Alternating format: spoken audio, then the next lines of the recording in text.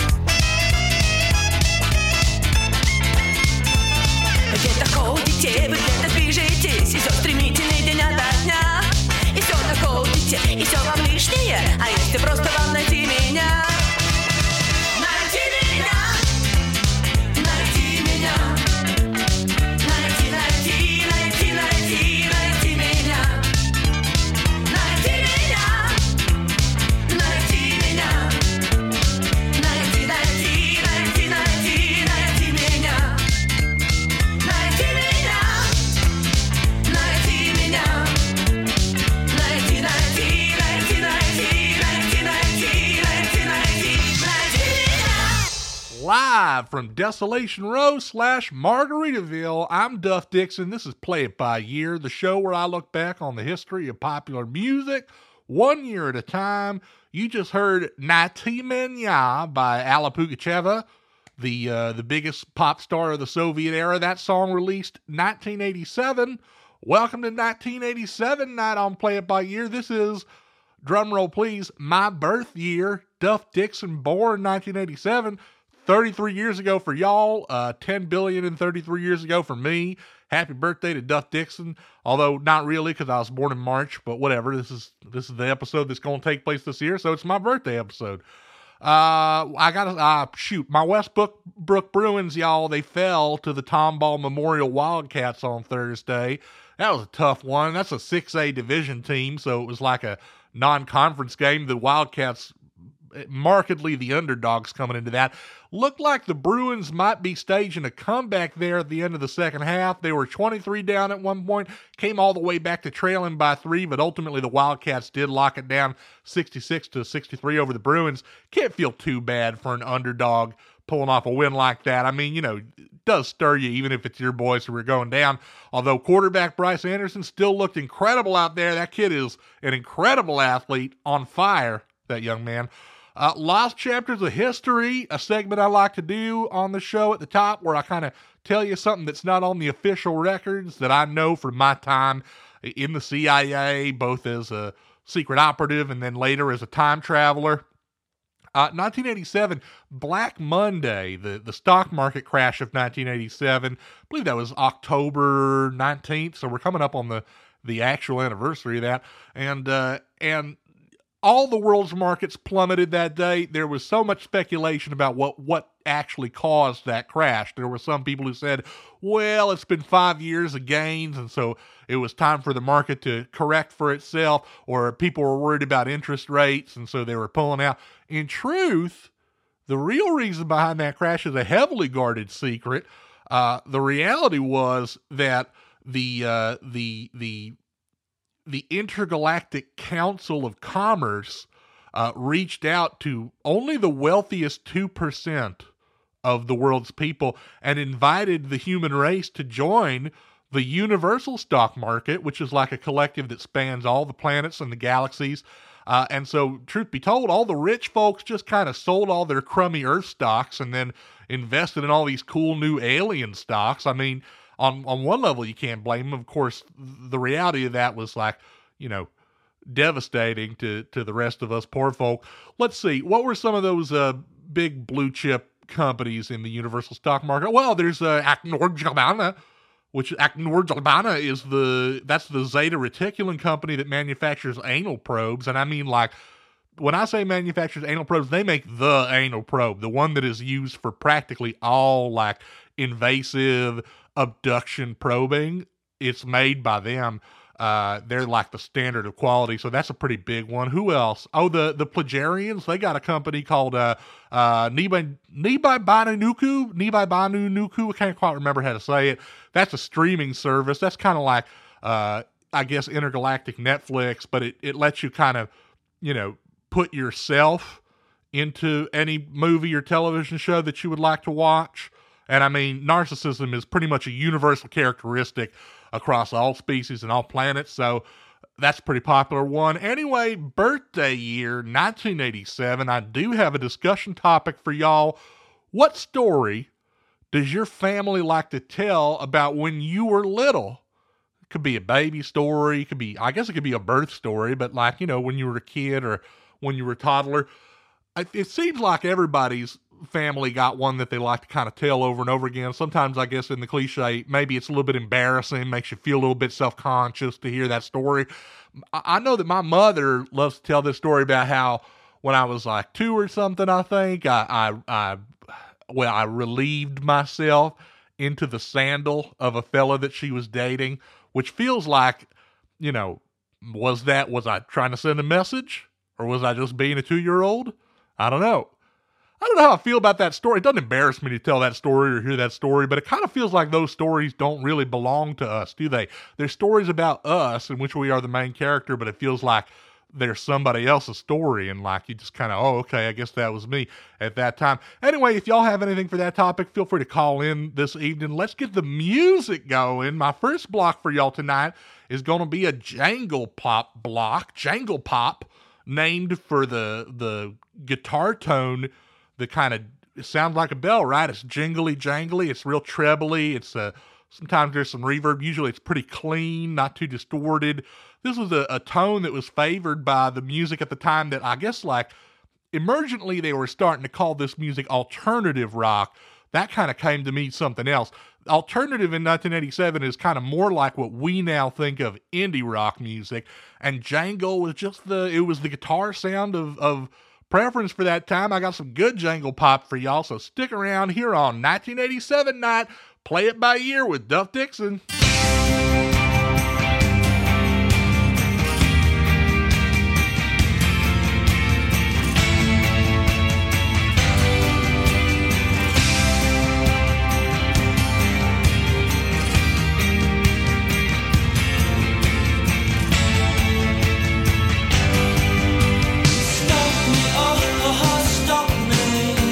Stop me if you think that you've heard this one before. Stop me, oh,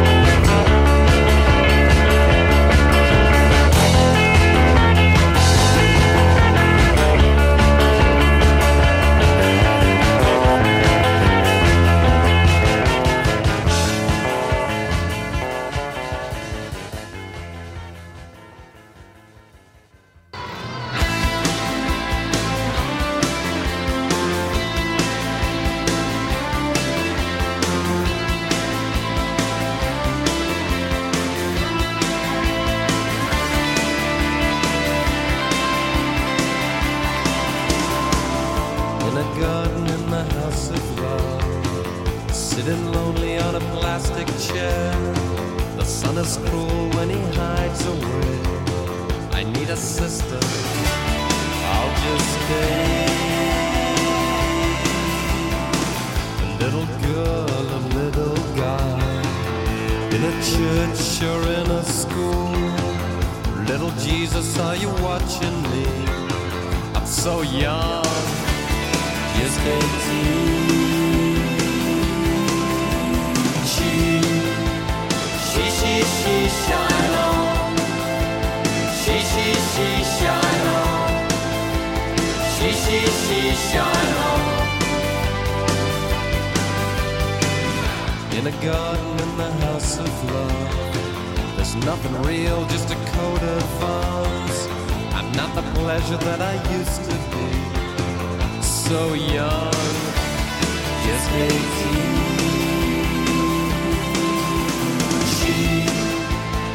She, shine on. She, shine on.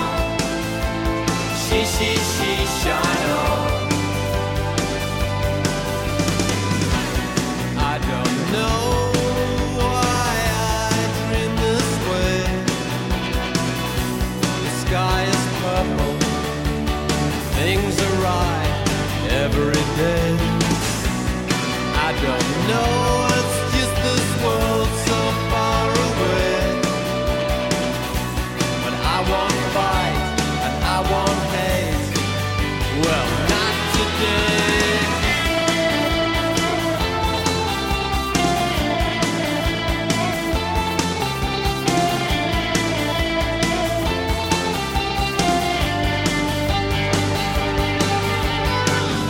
In a garden in the house of love, sitting lonely on a plastic chair.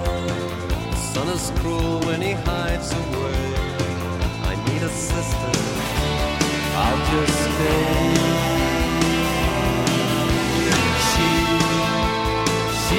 She, shine on. She, shine on. She, shine on. Oh, she, shine on. She, shine on. She, shine on. Oh, she, shine on. She, shine on. She, shine on. And on, and on.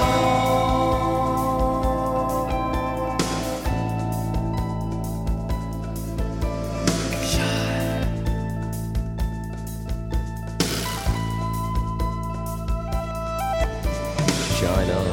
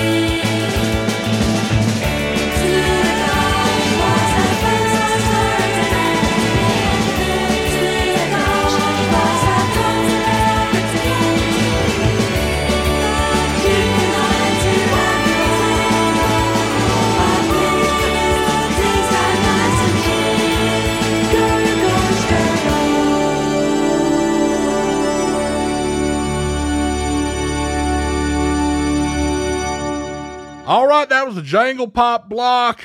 It jingled, it popped, I suppose, as well. 1987 night. Who was that? Well, that last one was Tallulah Gosh by Tallulah Gosh. I love an eponymous song. Before that, we had House of Love with Shine On, The Bats with Made Up in Blue, and we started that block off with The Smiths, the godfathers of Jangle Pop themselves. Stop me if you think you've heard this one before. Some good stuff. I'm going to get right into our first caller here, if I can figure it. There it is. All right. Caller, you're on with Duff Dixon. Who am I talking to right now? You're talking to Renee. Talking to Renee from, if I recognize that brogue, perhaps from the land down under. Yeah, you would be correct. Best place in the world to be right now. I guess it'd be like the early afternoon for you right now. Yeah, I just went out for breakfast and I've come back and I'm just kind of digesting on my bed with my bird. Look at you. Oh, with your bird? You got a bird there? You got What's your bird's name? My bird's name is Teacup. Teacup. And he's very, very interested in my laptop and he's fascinated to see that I'm using it without actually using it. Well, he's more than welcome to join us here. Renee, I had a discussion topic for tonight. I don't know if this is something that resonates with you, but because it's 1987, which, of course, is my year of birth, I'm thinking about when I was young and when I was, new on this earth, and I was just thinking, do you have any stories that your family likes to tell about when you were a little kid or when you were a toddler or baby or whatnot? Oh, there's tons, but the one that I tell the most is probably the one I get the most laughs out of it. Oh, good. It's like a part of your conversational act at parties or whatever. Yeah, it's like my bit. Like when I'm introducing myself, it's like this is the kind of child I was. All right, so then let's imagine that we're holding like little clear plastic cups that have too much ice in them and like a little bit of Sprite or whatever, and we're standing around at a party. This is like pre-COVID times, man, when we had like group socializing. We could do this stuff. we've had like we got a good conversation going, and it's just come up naturally. Hit me with that classic Renee was a little kid story. Well, do you guys know what lay-by is? I have no idea what lay-by is, man. What's lay-by? Well, I'm going to start by explaining what lay-by is. So basically in like the 80s and 90s, when I was a kid growing up in Australia, all the department stores had something called lay-by, which is essentially like Afterpay of the 80s and 90s, but instead of paying it in installments and already getting it, you'd have to pay in installments and then you'd get it at the end. So we have that. That's called like layaway. We have that too. Yeah. I knew that it existed, but it had a different name in the United States. So Such a similar name. Why didn't we just pick one and go with it? Lay-by. We're on the same page about lay-by. What happens next? Yeah, it's like layaway. So I was really little and my mum was lining up to collect something from lay-by, and there were a few people in line ahead of us. And I was about maybe like 3 or 4. And recently we just started having the conversation about body parts and how different people have different body parts. All right, we're already heading in a classic embarrassing little kid story direction. Yeah, because like that's around the age that you get curious about it and what other children have and what you don't. So lining up, and I'm a very precocious child who doesn't have a filter and is about 3 or 4 years old. And has just learned about, penises and vaginas. So I turn around to my mum in the middle of the lay-by queue and I point to the man standing in front of us and I go, "Mummy, does that man have a penis?" In like my loud. Classic. And the man standing in front of us goes like bright red. And my mum hasn't no idea how to respond to this question. She's, in the middle of, a public place, but she didn't want to lie and she didn't want to embarrass me. So she was like, "Yes, honey, he probably has a penis. And so do all the other men in this store." She was very, practical about her response. And I'm like, "Oh, okay." And the man in front of us was so mortified that he actually left the line. Oh boy. Really did a number on him. So I think my mum was actually grateful in the end. We got to the front of the queue faster. Yeah. Why wouldn't you just, if he was that kind of wigged out that he really had to leave the line, why wouldn't you just at least turn around and have an eye contact moment like kids, right? And then you're just kind of on with your day.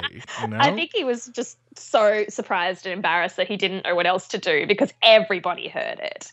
And Like, if you're a 3 or 4-year-old, you don't know what you're saying isn't, like, appropriate to say. Oh, yeah, it's all the same, right? It's like, what are we having for lunch? Does that guy have a penis? You know what's interesting to think, Renee? It's possible that he did not have a penis and was waiting to pick it up on lay-by. It's possible. I never thought of it that way. He'd been paying off his penis. What if he was? What if he was? It was finally the big day. Here comes a kid to kind of take him down in a way that he's already sensitive about. What if it was a surprise and, like, we ruined the surprise and then it's like, oh, I've spent all these installments on this new penis and now I can't pick it up. Like, I've just spent, 4 installments. Because then how do you live it down when you get to the front of that line and you're like, hi, it's under Daryl, it's a penis. You can't do that at that point, right? Renee, what a ray of sunshine you've been. Please give my love to Teacup and he's gnawing on my laptop screen as we speak. He really wants to be part of this, but he's been suspiciously quiet. I wonder if he knows that he shouldn't interrupt. I'm sure the second we hang up, he'll start singing his heart out. Renee, thank you so much. Call back anytime. We're going to get it back into the music. Let's see, what do we got here? Okay, y'all, it is time for some East Coast hip-hop. This isn't like a really tightly organized genre of music. This is going to kind of move between several different styles and approaches and philosophies of hip-hop music.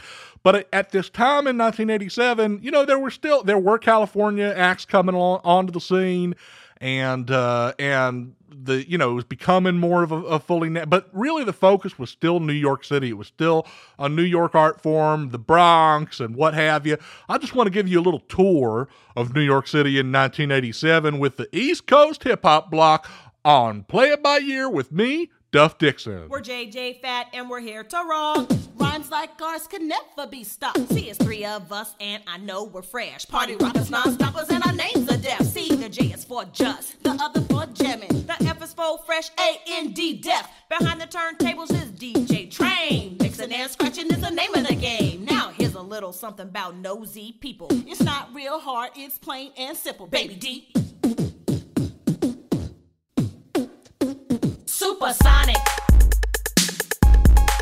Supersonic.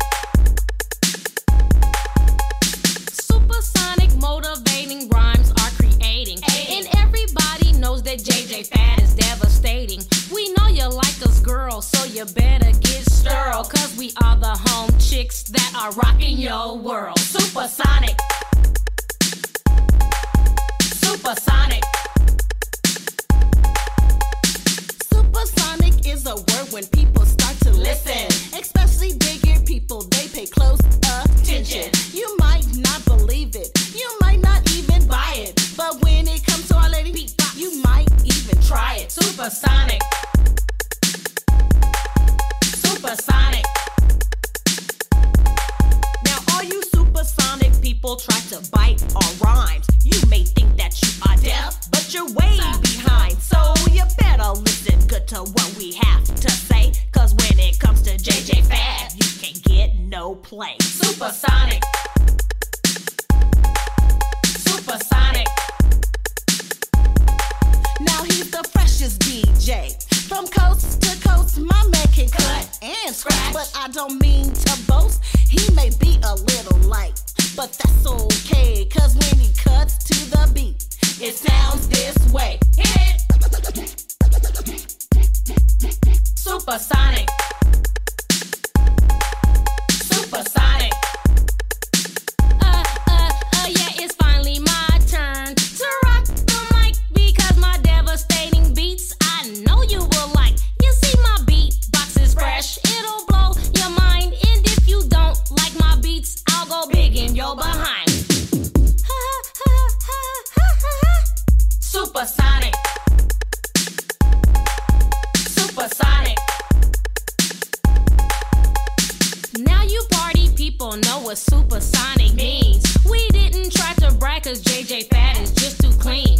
Now baby, don't you know that our rhymes are so bionic? Don't listen too hard, don't be supersonic. Supersonic. Supersonic. You see the S is for super and the U is for unique.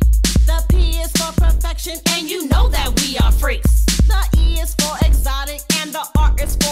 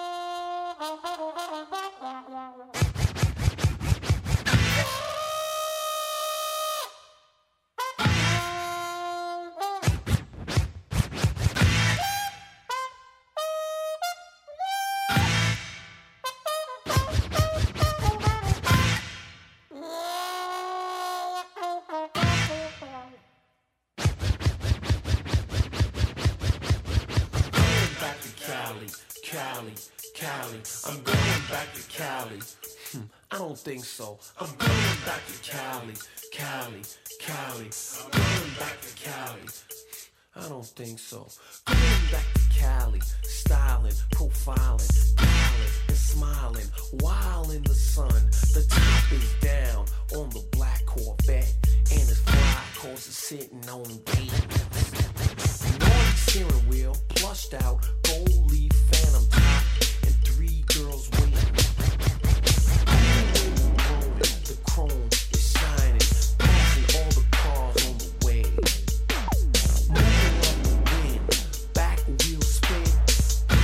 Set and push play. I'm going back to Cali. I'm going back to Cali. Yeah, y'all, I don't think so. I'm going back to Cali. I'm going back to Cali. I'm going back to Cali, shaking them, baking them, taking them to spots they never before hung. A place off Sunset, it's a trip where the AC's cold, but the girls still strip. The record skip, but this girl kept dancing, prancing, grinding, grinning, romancing. I asked her to be on so we could hit the hay. I wanna do this Brutus, but I don't wanna pay. I'm going back to Cali. I'm going back to Cali. Man, I don't think so. I'm going back to Cali. I'm going back to Cali.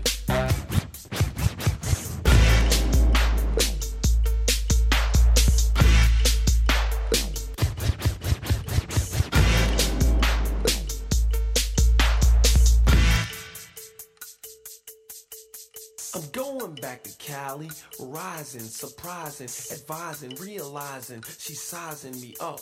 Her bikini small, heels tall. She said she liked the ocean. She showed me a beach, gave me a peach, and pulled out the suntan lotion. Now, I bet it's fast, but this girl was faster. She was looking for a real good time. I said, close your eyes, I got a surprise, and I ran away with the bottle of wine. I'm going back to Cali. I'm going back to Cali. I don't think so. I'm going back to Cali. I'm going back to Cali. Excuse me. I don't think so.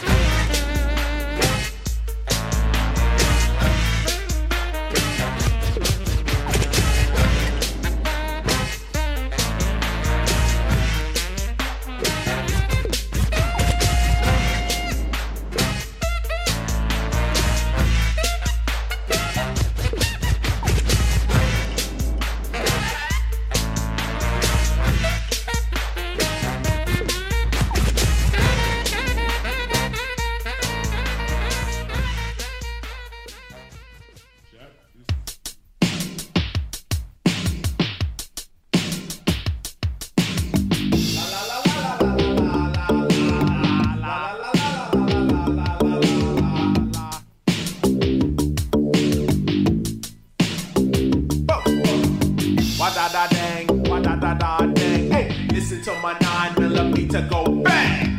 Wa-da-da-dang, wa-da-da-da-dang, hey, this is KRS-One. Been to a crack dealer by the name of Peter. Had to buck him down with my 9mm. He said I had his girl, I said, now what to you, stupid? But he tried to play me out, and KRS-One knew it. He reached for his pistol, but it was just a waste, cause my 9mm was up against his face. He pulled his pistol anyway, and I filled him full of lead. But just before he fell to the ground, this is what I said. Wa-da-da-dang, wa-da-da-da-dang, hey, listen to my 9mm go bang. Wa-da-da-dang, wa-da-da-da-dang, hey, this is KRS-One.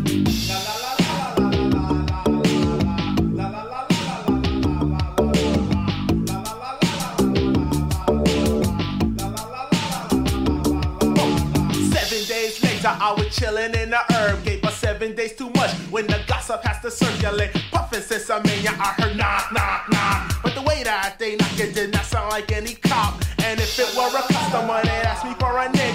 So suddenly I realized it had to be a trick.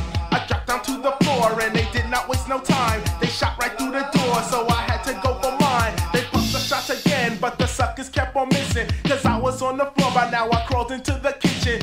30 seconds later, boy, they bust the door down. The money and the sense I made was lying all around. But just as they put their pistols down to take a cut, me jumped out the kitchen, went bop, bop, bop. They fall down to the floor, but one was still alive. Someone put my 9mm right between his eyes. Looked at his partner, and both of them were dead. So just before he joined his partner, this is what I said.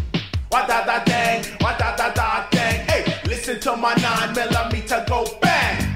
Wa-da-da-dang, wa-da-da-da-dang. Hey, this is KRS-One.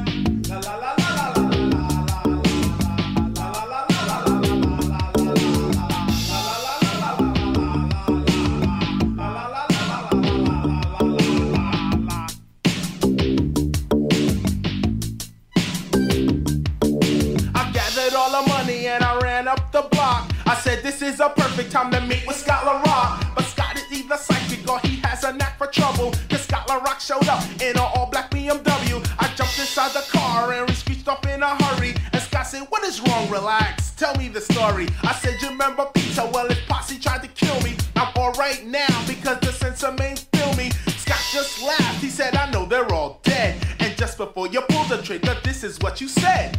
Wa-da-da-dang, wa-da-da-da-dang. Hey, listen to my 9mm go bang, bang. Wa-da-da-dang, wa-da-da-da-dang. Hey, this is KRS-One.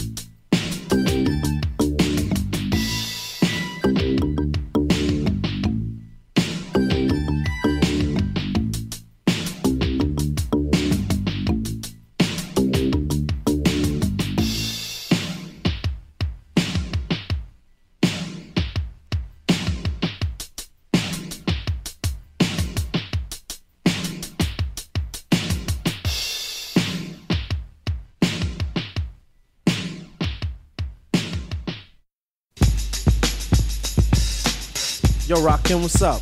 Yo, I'm doing the knowledge, E, man. I'm trying to get paid in full. Well, check this out. Since Norby Walters is our agency, right? True. Cara Lewis is our agent. Word up. Zakia and 4th and Broadway is our record company. Indeed. Okay, so who we rolling with then?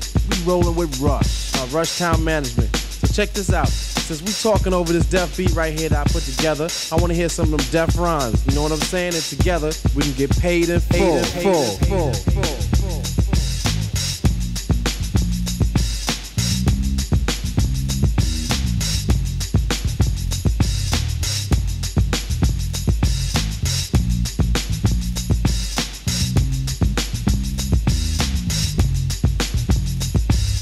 Thinking of a master plan.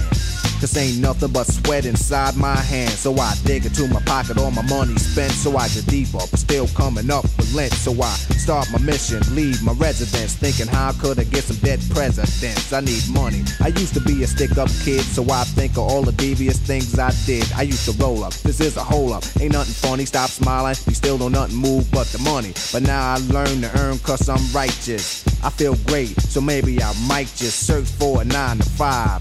If I strive, then maybe I'll stay alive. So I walk up the street, whistling this, feeling out of place, cause man do I miss a pen and a paper, a stereo, a taper. Me and Eric being a nice big plate of fish, which is my favorite dish. But without no money, it's still a wish. Cause I don't like to dream about getting paid. So I dig into the books of the rhymes that I made.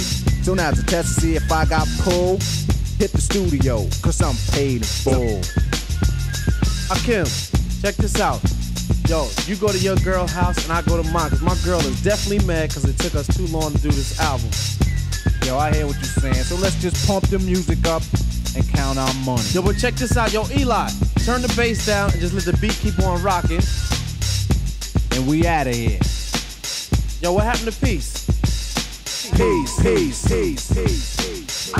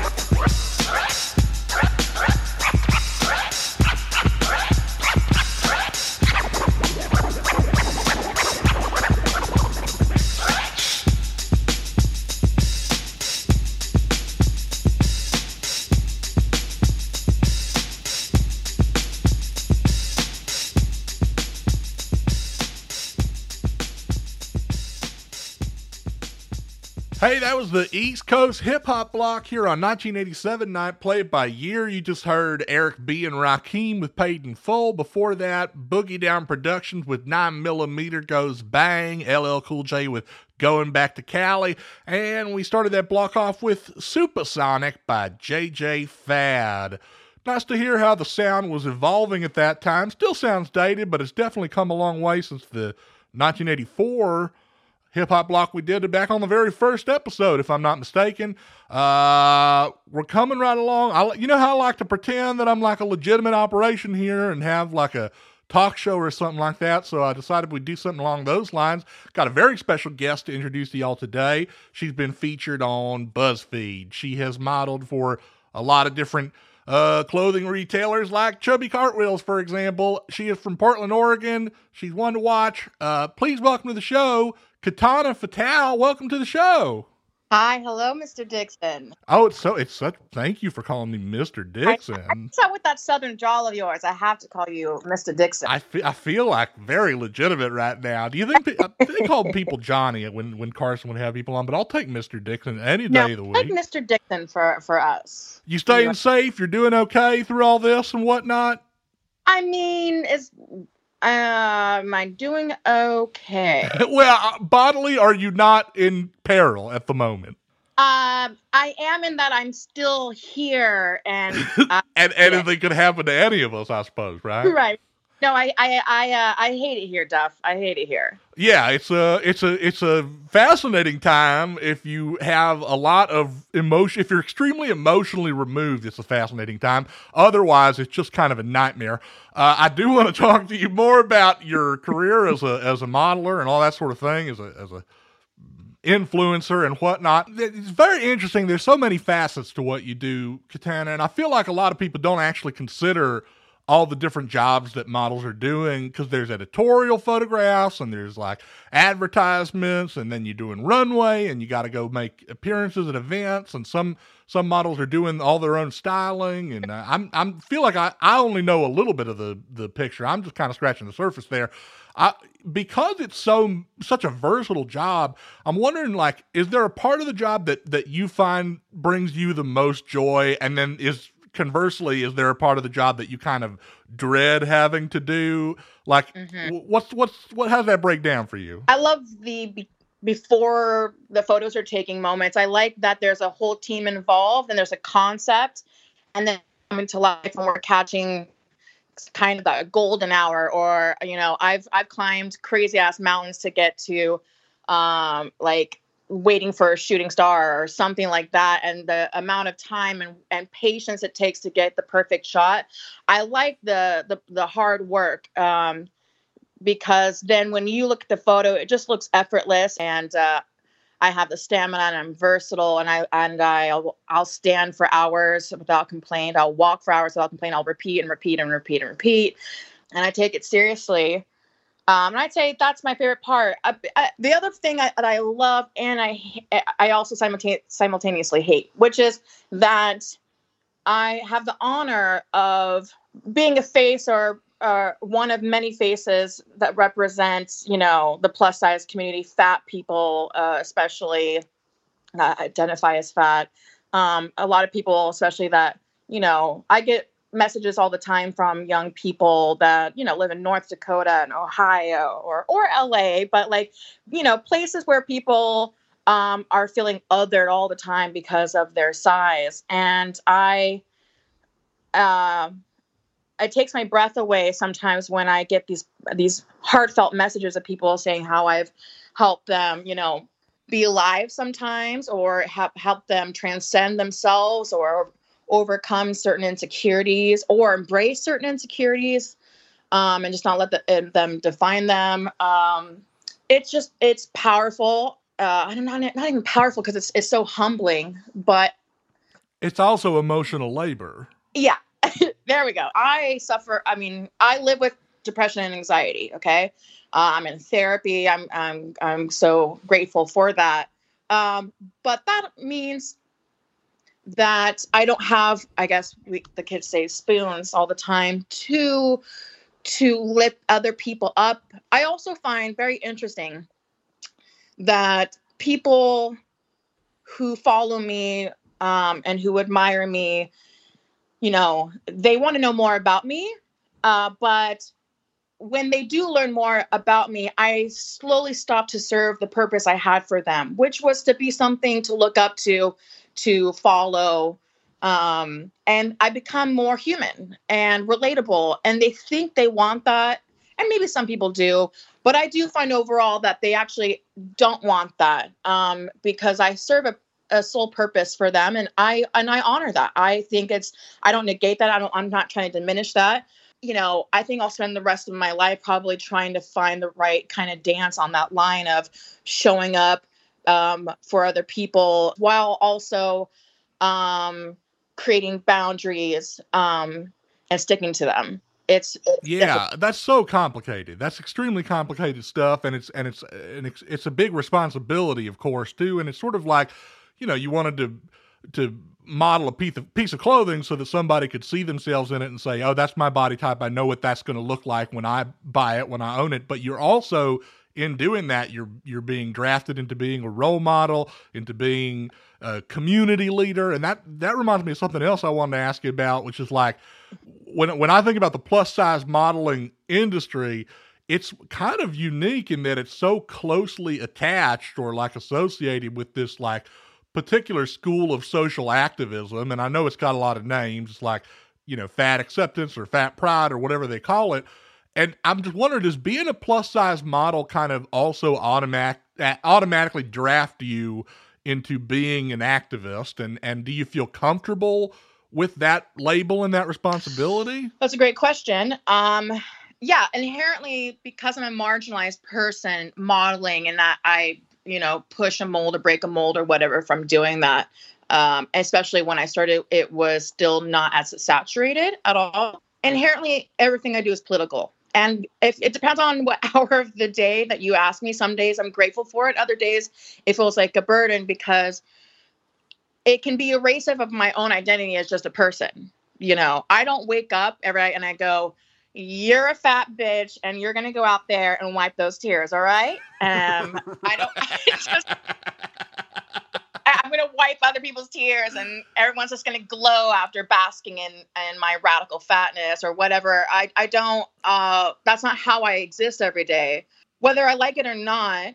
When I feel kind of weighted down by, I do try to remember that when I was a teenager, I didn't even have anyone to look at. There was literally no one besides Ricky Lake to say, oh, there's me. And if she can do that, I can do that.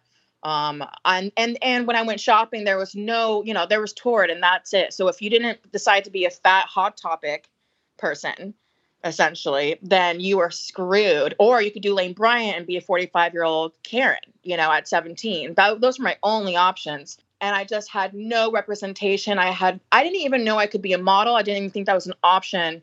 And so I try to remember that when I feel weighted down by the responsibility I can have sometimes, I'll die on that hill. We all have to die on a hill. I'll die on the fat liberation hill. Extremely commendable, and it's also quite moving to think about that. Yeah, the idea that maybe you take a little bit more on your back than is fair for somebody who just wants to pursue a career in modeling, but at the same time, you are blazing a trail and helping somebody like you who's younger have an easier world to come up in. That's extremely touching. Right. And because I'm not going to always be a model, but I'm always going to be participating in body politics. I'm always going to be wanting to push the envelope on that, the body positivity movement. I'm a part of that, and I'll use the hashtags. It gives me engagement on my content, absolutely. And because I was kind of, in the early, 2014, 2013 was kind of when it really started creeping into society. And then the early stages, we use, body positivity and this idea that, we're gonna fucking love ourselves to death. Like, we're gonna love these bodies so that they can have value. And I don't think there's anything wrong. I think it comes from an innocent place that we started there, okay? And now we're kind of in a situation where the only way we're kind of swallowed by non-fat people and by society and by media and brands and so forth is still with this whole body positive, love the skin you're in. Right. That erases and others a lot of people who deserve to essentially not find their body lovable and still have value.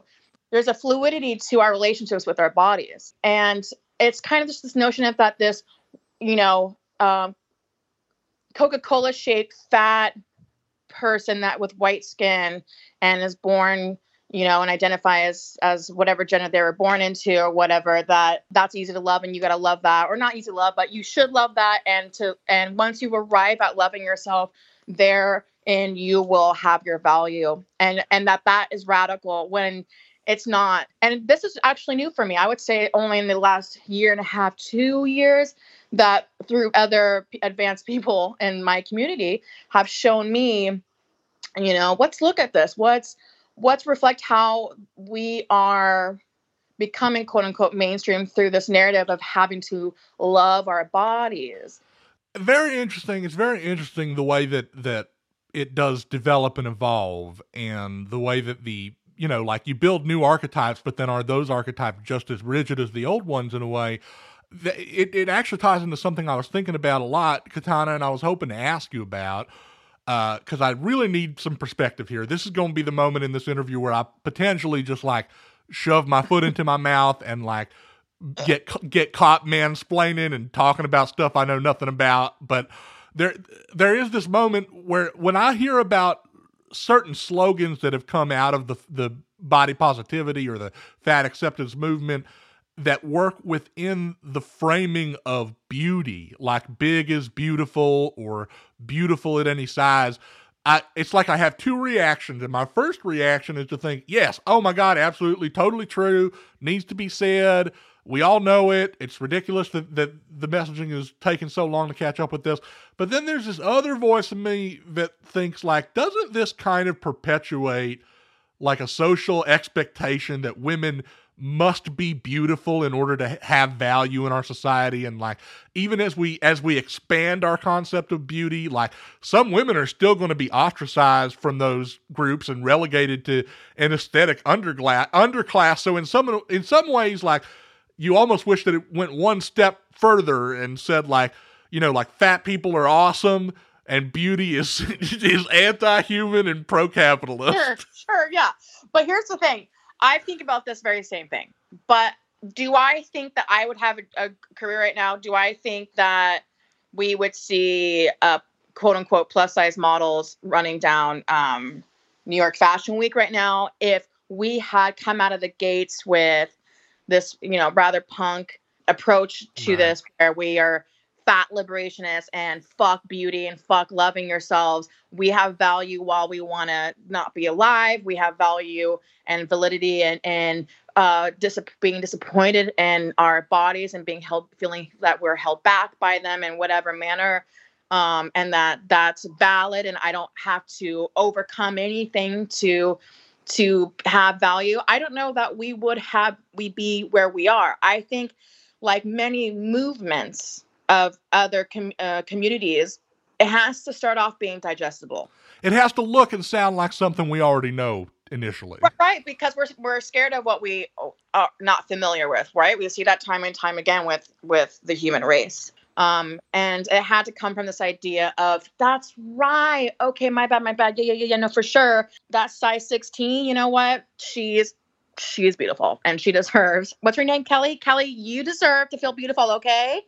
But then it erased, people that don't have a Coca-Cola bottle shaped fatness. And with the idea of the body positive movement, we have gradually expanded into different ideas of what, fat beauty looks like. But we are not even like scratching the surface, in my opinion, as someone that is a bigger fat person too. We're not seeing representation unless there's like this tokenized, like, look, we've hired one Black plus size model, and so look what, it's right. Performative. It's really important for me to make it very clear that it was Black fat women that even started the body positive community, and then it was like Eurocentric beauty standard fat people, smaller fat people that kind of became the face of it and became, quote unquote, helped it become digested.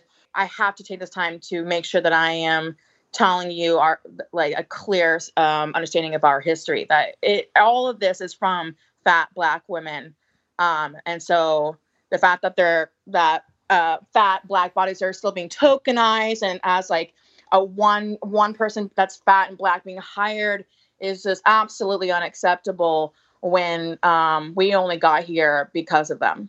Unfair, it's frustrating, it's disappointing. It's also all too recognizable. I mean, this is a pattern that has repeated itself over and over and over again in arts and fashion and music and culture. The hijacking of Black thought movements and then the ostracizing of Black people out of those movements. When will we learn, Katana Fatale? When will we learn, and when will we progress, and when will we grow? I thank you so much. This was so lovely and so illuminating to talk to you. This has been the best interview I've had in a long time. Come on, that's amazing. Look at me, little old Duff Dixon, best interview she's had in a long time. I want to send some clicks your way. Where should I send people to you? Like your Instagram, or you got a website? Sure, or what? Yeah, you can find me on Instagram as Katana Fatale, KATANAFATALE on Instagram. And if you put that in the Google, you'll find everything else that you want to know about me. Come back anytime. That was an amazing discussion, Katana Fatale. I thank you so much. Play It By Year 1987. Let's get right back into the music. I've been really excited about this one all week, y'all, because this is like, now we're talking about my kind of stuff. I got a Chicago house block for y'all. 1987. What a year for Chicago house. This is like, pop forward dance music emerging out of the Detroit techno scene, really finding its stride at this time. It was actually named after a Chicago venue, the Warehouse, that was very popular, and you'll know it when you hear it. I mean, it's all over the pop music we know and love today, house music. This was the year that house got its first ever UK #1 single, which you got to think that's a mind-blowing achievement for a style of music that maybe does not always necessarily hew to the verse-chorus structure that pop music consumers are used to. This is, repetitive body-moving music. The fact that it started to take such a commercial foothold is very exciting.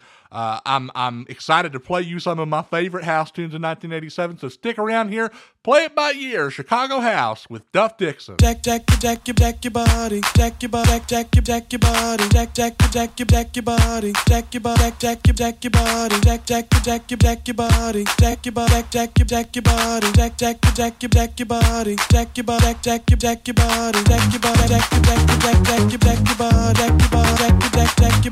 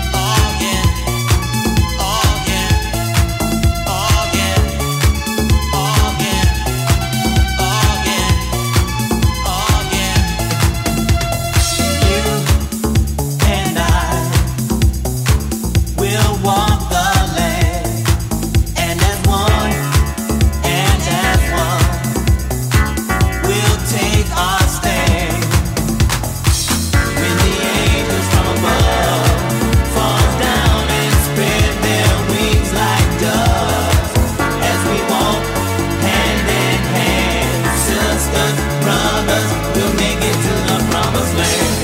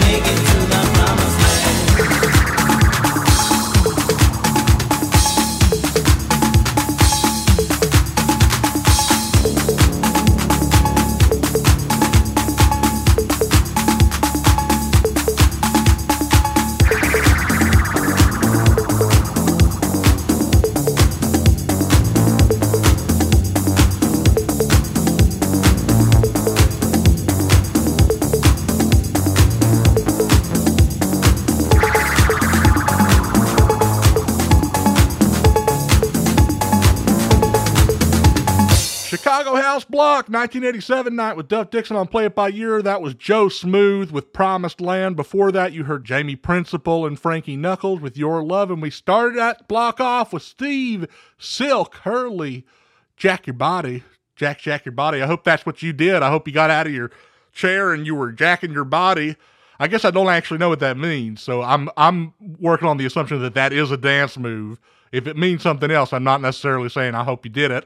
Let's see what's going on. Well, I did have a topic, just one tonight, just the one topic tonight. We're sticking with it. It's my birthday show, of course, 1987, my birth year. The question was just, what's the story that your family tells about you when you were little? Of course, it's always optional. You're always welcome to tell those stories on the air or talk about something else. I do have a caller on the line I'd like to bring on. Here we go.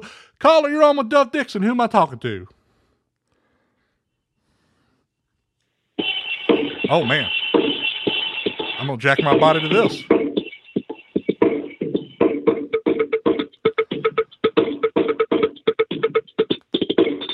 Hello and welcome to a special time-traveling episode of Chris's Pals Likey Movie Trivia. Sorry, this is a show that's invading my show right now? Is that what's happening right now? I'm your host, Corny McHostface, and we have a lovely contestant here in Duff Dixon. Hi, Duff. Tell me what your favorite movie is. Corny McHostface, welcome, first of all, to Play It By Year, and I suppose also welcome, was it Chris Friends Likey Movies as well to Play It By Year? I'm on your show, too? I'm on your show? Yeah, I think we might be doing some kind of an unwitting simulcast right now. This might be a crossover event akin to the Marvel Cinematic Universe, which my favorite movie does not belong to. My favorite movie of all time, it's a tale of Southern woes. It is called Night of the Hunter. Oh, Night of the Hunter, of course. Yeah, so that's the one with the knuckles with the tattoos, right? Yeah, the love and the hate. Classic film. What's going on right now? I'm a contestant on a game show. Is that what's happening? You are. We're having a little bit of a bonus kind of a game show here.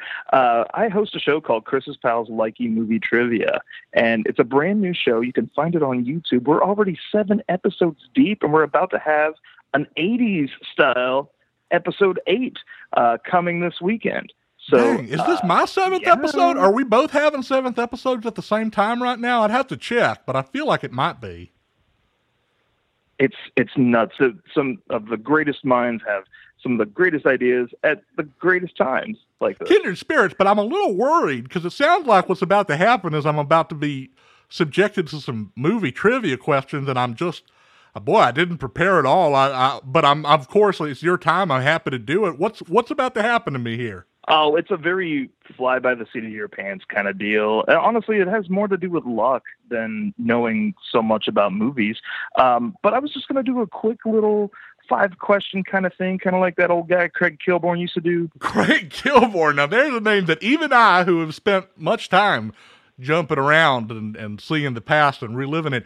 That's a name I have not thought about in some time. But yes, he did have that segment, right, where he said the 5 questions or whatever. Yeah. I mean, he's the OG of that most popular show on the Comedy Channel there, yeah.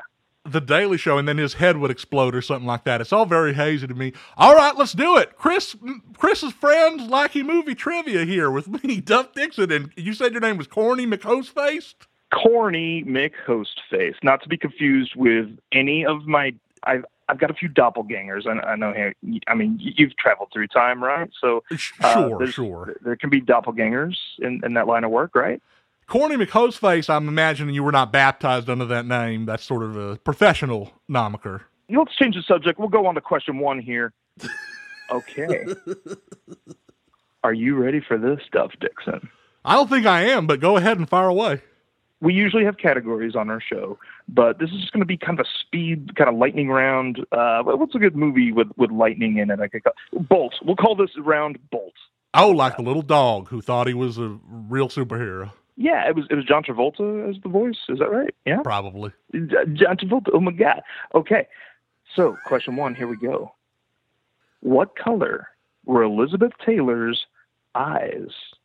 I'm lucky that this is the question because I happen to know a little bit about Elizabeth Taylor's eyes. Elton John wrote a song about her called Blue Eyes, and then famously there was a little bit of controversy because people claim, and she claimed, that she had what is known as very rare, natural, purple eyes. Purple eyes, final answer.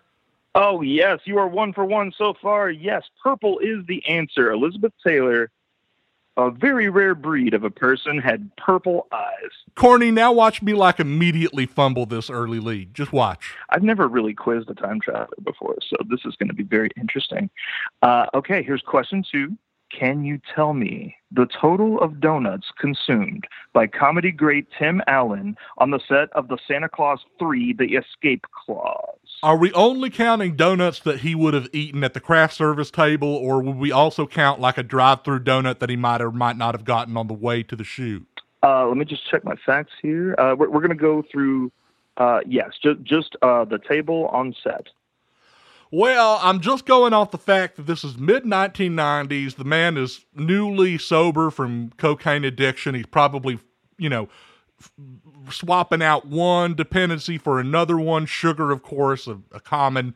And, I mean, he did have to bulk up on that film, so it doesn't really matter if he puts on a few over the course of shooting. I'm gonna say 30 days of principal photography. I'm going to say average 3 to 6 donuts a day, and I'm just going to go 147 donuts.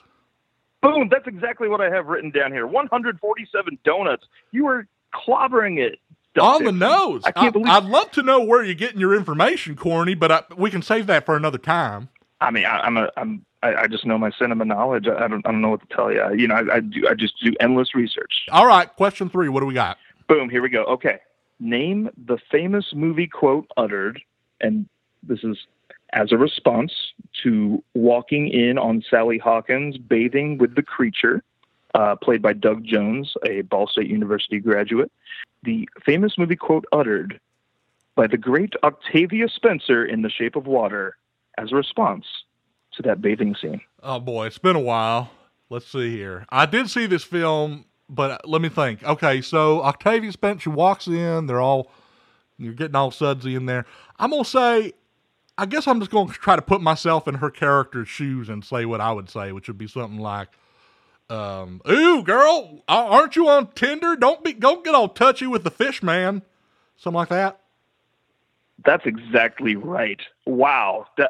I thought I was hearing Octavia Spencer. That was an uncanny impersonation. Yeah, well, I feel like with a good script like that, everybody's just speaking in a real credible way, so you can kind of predict what they're going to say.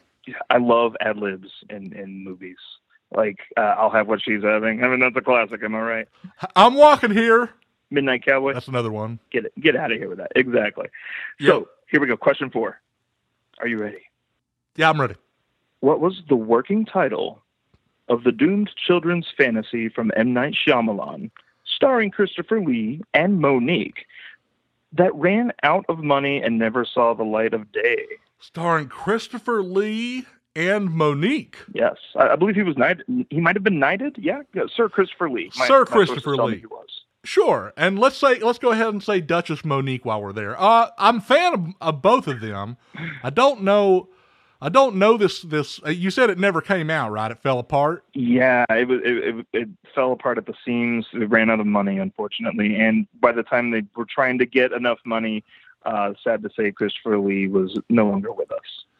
Well, I'm imagining it's like kind of an Odd Couple situation. She's real salt of the earth. He's kind of prim and proper. I'm gonna go with something like, let's see. Oh, no, you Dooku. Something like that.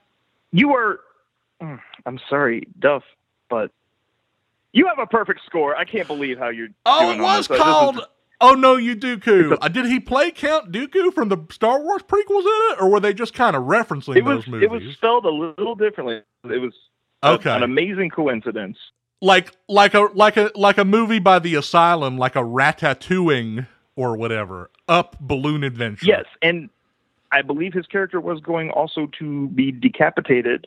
Spoilers to anyone who has not seen the Star Wars movies, but I like to call it Dooku-potated.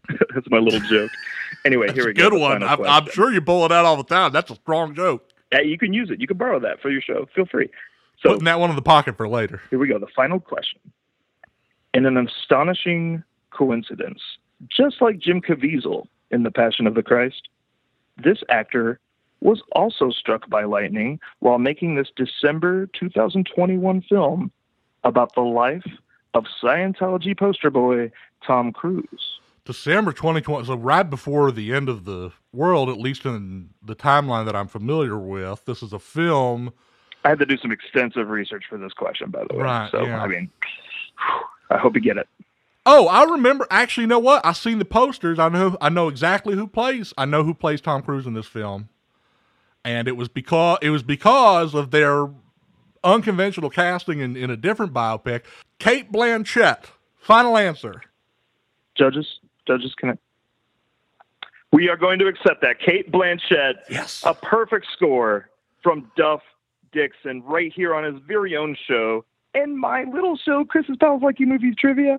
Oh my gosh, this is great. I mark your calendars, folks. Oh yeah, how can they find your show, Corny McHostface, to see people answer questions about movie trivia and whatnot? Oh, I'm glad you asked. So I do have a Facebook page that I go through.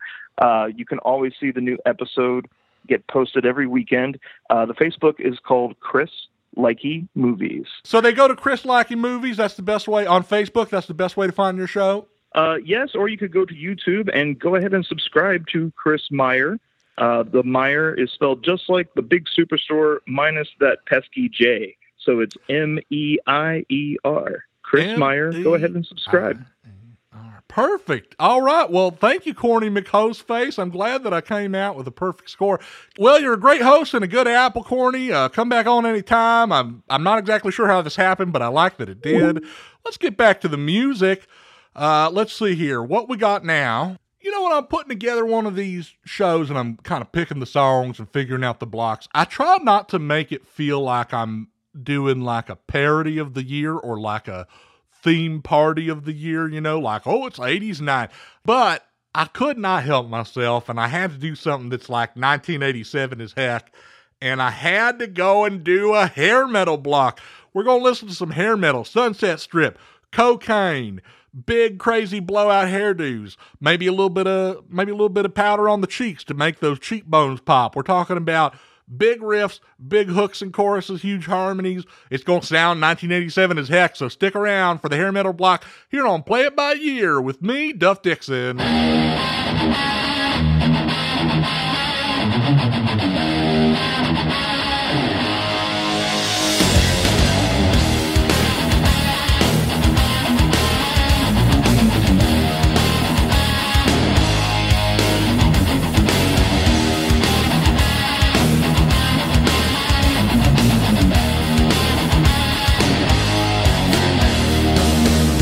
I never wanted to settle down.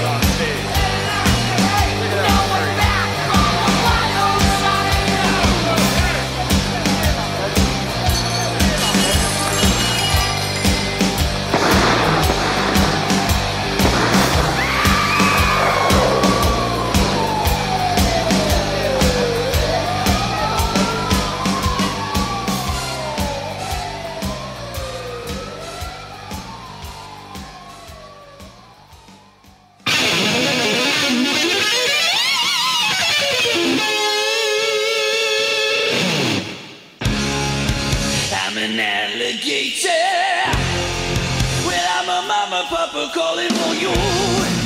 I'm a space invader. I'll be a rock and rollin' bitch to you. Keep your mouth shut. You're squawking like a big monkey bird. That I'm busting out my brains for the world.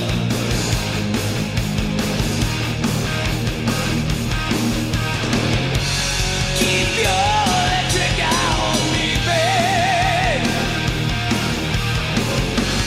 Put your ring onto my head. Press your space close to my love. Freak out in a moon age daydream, oh yeah. Don't fake it, baby. Lay the real thing on me. The church of man love is such a holy place to be. Make me, baby. Make me know you really care. Make me jump into the air. Whoa, whoa, whoa. Keep your electric eye on me, babe. Put your ring onto my head. Press your space close to my love. Freak out in a moon age daydream, oh.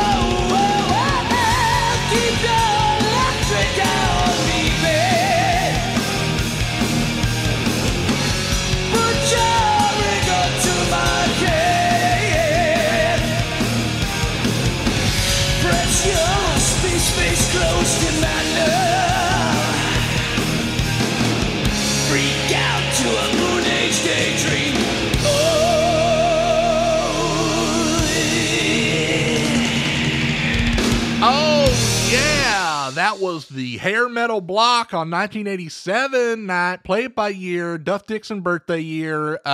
You just heard Racer X with Moon Age Daydream. Before that, Dokken with Dream Warriors and Motley Crue with Wild Side. And we started that block off with 10,000 Lovers in One by TNT. That Moon Age Daydream hair metal cover is absolutely bonkers. I mean, they really unlocked the butt rock potential of that David Bowie original. Hopefully that'll be in your head all evening. Coming into the end of the show, I did have, of course, my birthday topic of this episode, which was what is the story that your family likes to tell about when you were young? And I do like to finish off with one more call. I do have a caller on the line. Let's just bring them in. Hi, caller. You're on with Duff Dixon. Who am I talking to? You're on. Oh, Duff, I finally got you. I've been trying to get a hold of you all weekend. Okay, and what's your name, caller? Dude, it's me. You don't recognize me? It's Tad. Hi, Tad. I'm sorry. I don't. Do I know you? I'm sorry, Tad. Do you know me? Of course you know me. Tad. Remember Tad from the Archangel Project? You know, your coworker. Okay, yeah. I guess we worked together at the agency. I'm not gonna lie, man. I don't remember you, Tad. Come on, dude. I work in the engineering department. I have a huge Scarface poster in my cubicle. Ted, you're going to have to let me off the hook here, man. Like, this is just going to get more awkward the longer we try to make me remember. I mean, I worked for Archangel for like 10 billion years for my shift, but if you recall, I was only kind of in those offices for one day to get like my briefing and then to debrief. So like, sorry, man, I just don't remember. Oh man, you know what? That's a bummer, but hey, I get it, man. So like, I don't know if you actually know this, dude, but around here, you're a freaking legend, man. People talk about you all the time. You are, you know, water coolers, all that. Oh, cool. Okay, well that's cool, I guess, man. Yeah, I don't actually know what I should say about that. And you know, we all listen to Play It By Ear. We love Play It By Ear. All the dudes in engineering tune in every week. We have a group chat. We're just texting along while we listen. We try to listen live. Cool. So you're just like, you know, you want to like make a shout out, want to come on the show and shout out your boys? Is that what's going on here? No, actually, no. This is work related. This is about Project Archangel. Okay. Well, Tad, I gotta say, I'm kind of savoring my retirement at this point. So this is another one of those offers to like come back and do like consulting work with y'all. I think I'm gonna pass. I'm not really interested in like being a you know, temp or a consult with the program, but I appreciate it. I'm just not really interested at this time. Dude, it's totally not like that at all, and I don't even blame you for thinking that. So you don't need to like be worried because it's not like that. Okay. So the reason I'm calling is, oh man, how do I put this? Hang on. Okay, I guess it's kind of like a good news, bad news type situation, you know, like from the movies. The good news is that we've been working really, really hard on reverse engineering the Recontinuator, and we made some giant steps towards building a second one. A little giant steps, a little music reference for you. Yeah. Oh yeah, like John Coltrane. You're a second Recontinuator. that is big news, man. Pretty cool, yeah, right? Like if you had two of them, you'd double your chances of stopping the cataclysm. Well, hey, congratulations. Y'all are quite the think tank over there. I know we got our best people on the job. I'm glad to hear it. Thanks. Yeah, it's a really exciting time over here. Now there is a bad news part. So we were looking around in that Recontinuator, we're just talking about trying to figure out how it works. And, you know, I don't know what the technical term is, but I think you could say, I think we broke it, you know, like it crashed and it does not work now. And, you know, so Project Archangel is dead and it's not happening anymore. And we can't stop the cataclysm, you know, like we're, you know, like it's done. So that's it. That's how this all ends. Like we lose, we get another year and then like a couple of months after that, and then it's done. Well, not necessarily. And I guess actually, depending on how you look at it, this is kind of more good news. Yo, that's a pretty decent ratio now that I think about it. 1 bad news, 2 good newses. Because it actually turns out we had a total time machine backup of the Recontinuator on a USB thumb drive in the storage. And so we were actually able to use that to restore it. Oh, okay. So it's fixed then. It is fixed. Okay. Check this out. So it turns on and everything, right? Here is the weird part. The backup that we used was made right after you put the Recontinuator on your wrist. Like right after it got registered to your biosignature, but right before you actually started your mission.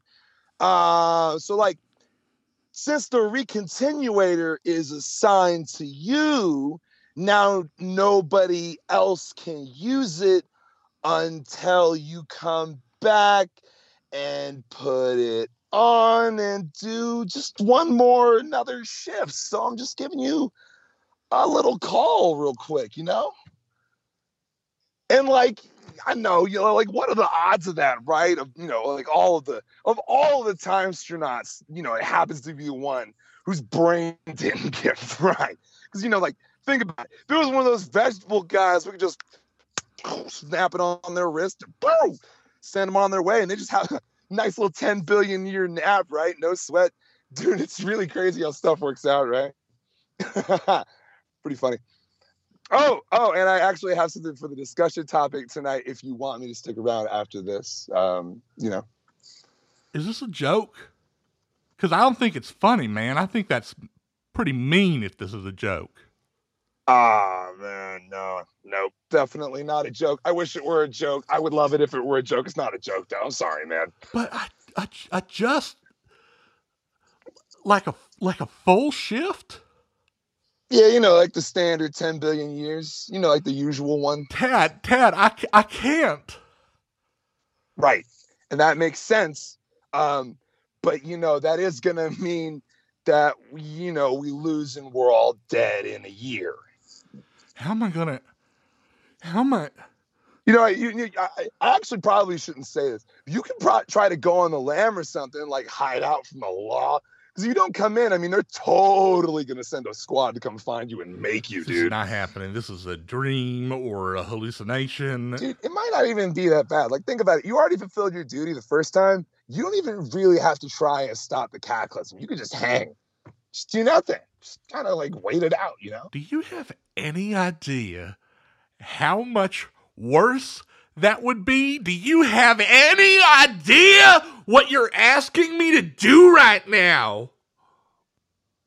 Well, we knew it was going to be bad. When we figured out we had to call you, everyone was like, not it. And we drew straws. You don't know what it's like. You don't know what this does to a mind. You think I'm okay? Every day is a fight for me. Every day I suffer. Every day I struggle. You have no idea what I went through. Okay, well, I feel like crap about it. Shut up. You don't give a damn about me. You give a damn about anybody. You just throw human lives at your problems one after the next. People who got up in the morning and they kissed their children goodbye for the last time, and they didn't even know they were doing that. Thousands of them, and it's your fault. Don't tell me you feel like crap. You don't feel anything. Y'all just wash the blood off your hands and then meet up after work on Wednesdays at Chili's and drink margaritas. Mondays, dude. It's margaritas Monday. Like alliteration. Tad, what's going to happen to me? Am I going to be like everybody else this time? Am I going to go away? Is my mind going to fall apart? All right, so I want to hang up the phone really bad, and I literally am not allowed to do that until I say this part, so I'm just going to go ahead and say it. They already moved the recontinuator to your area. It's at Fort Irwin. Just be there tomorrow at 8 a.m., and we'll get you on your way. Dad, you got to help me, man. You got to figure out how to help me. Please, Dad, you got to help me.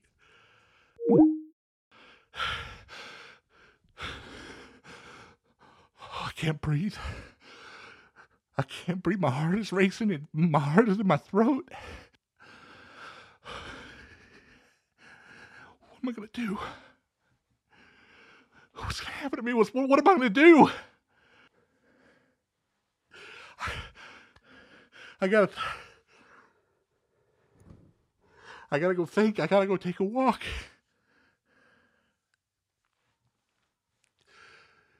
They can't do this. It's not fair. They can't do this.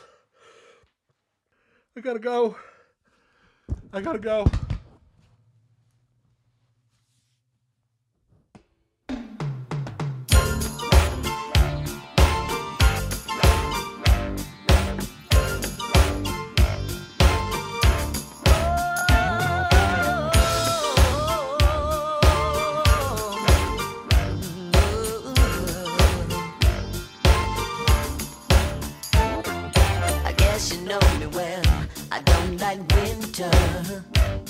But I seem to get a kick out of doing you cold. Oh, what the hell? You always surrender. What's this strange relationship that we hold on to? Baby, I just can't stand to see you happy. More than that, I hate to see you sad.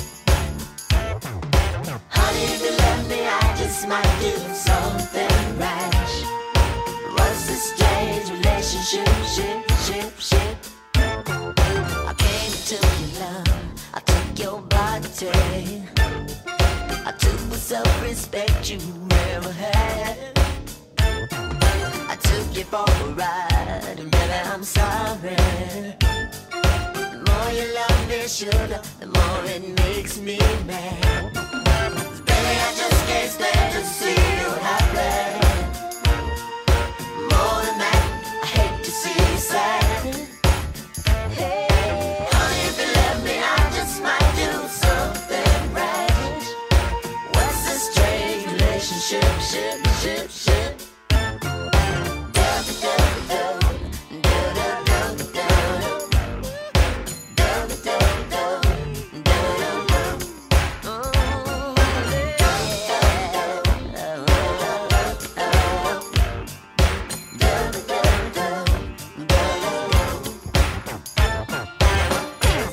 Shame, this ain't a movie. Then you could rewrite my every line. I'll take all the blame, yo baby, I'm sorry. But I didn't like the way you were, so I had to make you mine. Baby, I just can't stand to see you happy. More than that, I hate to see you sad.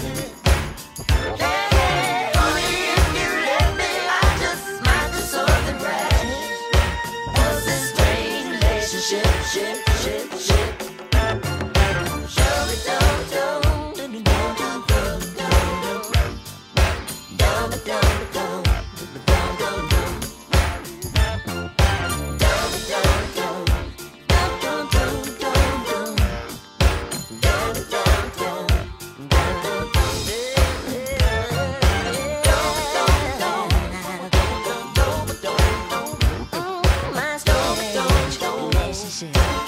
Can't be what you can't be without you know what it's all about. Do you know?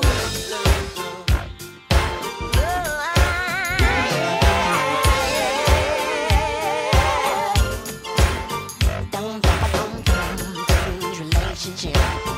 I think you and I got a strange relationship.